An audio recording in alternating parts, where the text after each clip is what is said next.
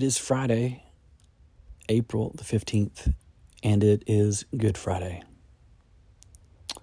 John 19, verse 16 says, "So they took Jesus away, carrying the cross by himself. He went to the place called Place of the Skull. In Hebrew, Golgotha. There they nailed him to the cross. 2 others were crucified with him, one on either side, with Jesus between them. And Pilate posted a sign on the cross that read, 'Jesus of Nazareth, the King of the Jews.'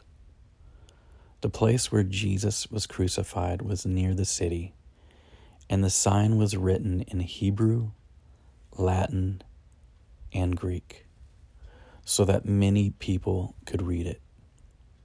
Then the leading priests objected and said to Pilate, 'Change it from the King of the Jews to, he said, I am King of the Jews.' Pilate replied, 'No, what I have written, I have written.' When the soldiers had crucified Jesus, they divided his clothes among the 4 of them. They also took his robe, but it was seamless, woven in one piece from top to bottom. So they said, 'Rather than tearing it apart, let's throw dice for it.' This fulfilled the scripture that says, 'They divided my garments among themselves and threw dice for my clothes.' So that is what they did. Standing near the cross were Jesus' mother and his mother's sister, Mary, the wife of Clopas, and Mary Magdalene. When Jesus saw his mother standing there beside the disciple he loved, he said to her, 'Dear woman, here is your son.' And he said to his disciple, 'Here is your mother.' And from then on, this disciple took her into his home.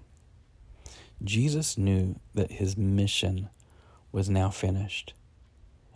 And to fulfill scripture, he said, 'I am thirsty.'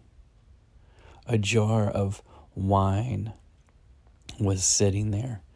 So they soaked a sponge in it and put it on a hyssop branch and held it up to his lips.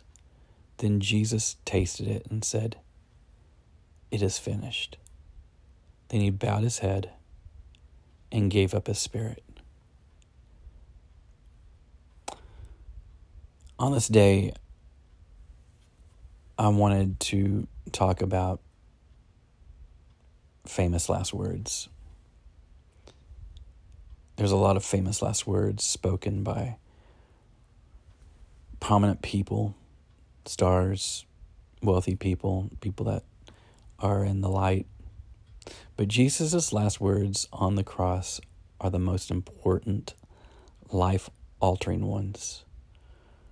Shortly before the Last Supper, Jesus prayed, 'I brought glory to you here on earth by completing the work you gave me to do. Now, Father, bring me into the glory we shared before the world began.' You see, Jesus knew his work would be complete on the cross, and that the time had come to leave his earthly ministry behind.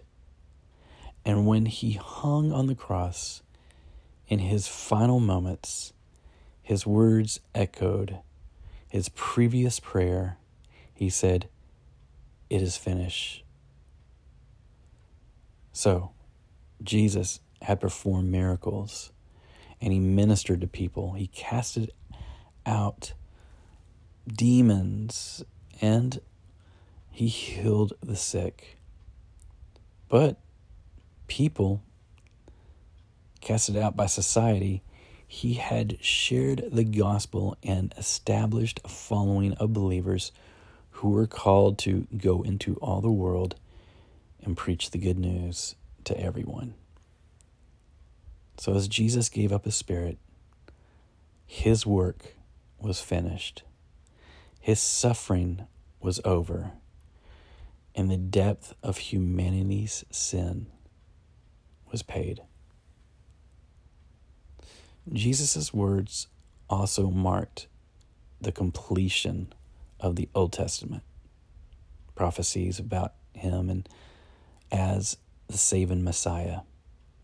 He was crucified with criminals, Isaiah 53:12, ridiculed in Mark, Psalms 22:7-8, and sacrificed for our sins, Isaiah 53:5-9. From Genesis to Malachi, Jesus fulfilled over 300 prophecies about his lineage, about his birth, about his ministry, about his death, and about his glorious resurrection.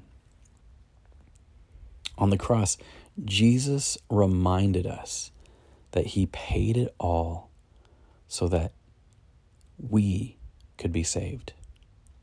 The blameless Lamb of God was sacrificed so that we could have eternal life.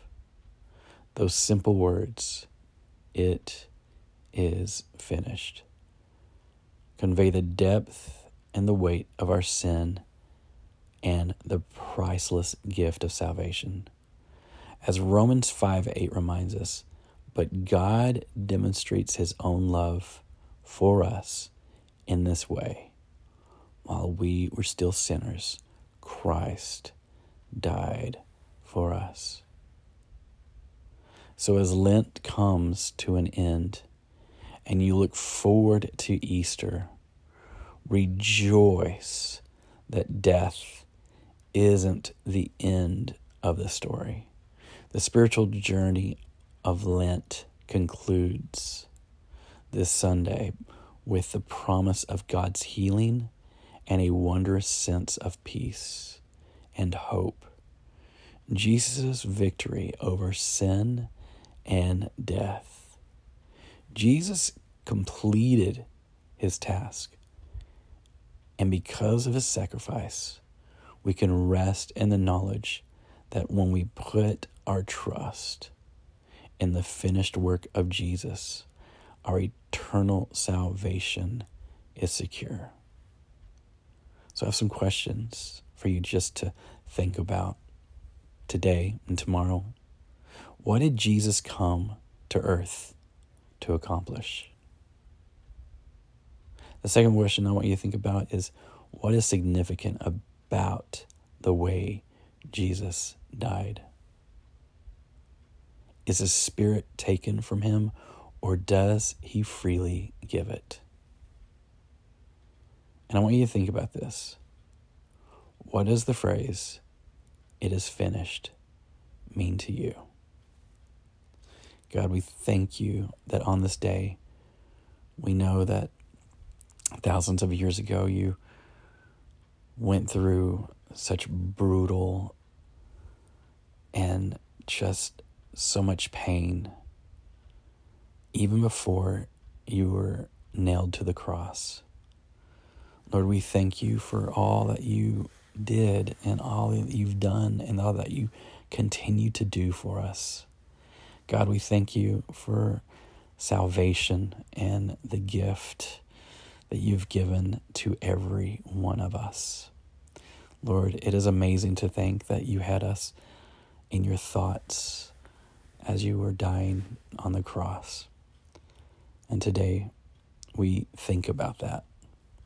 Lord, we love you, we glory in you, and we give you praise today. In Jesus' name, amen. You guys have a great day, and this has been the Daily Dip.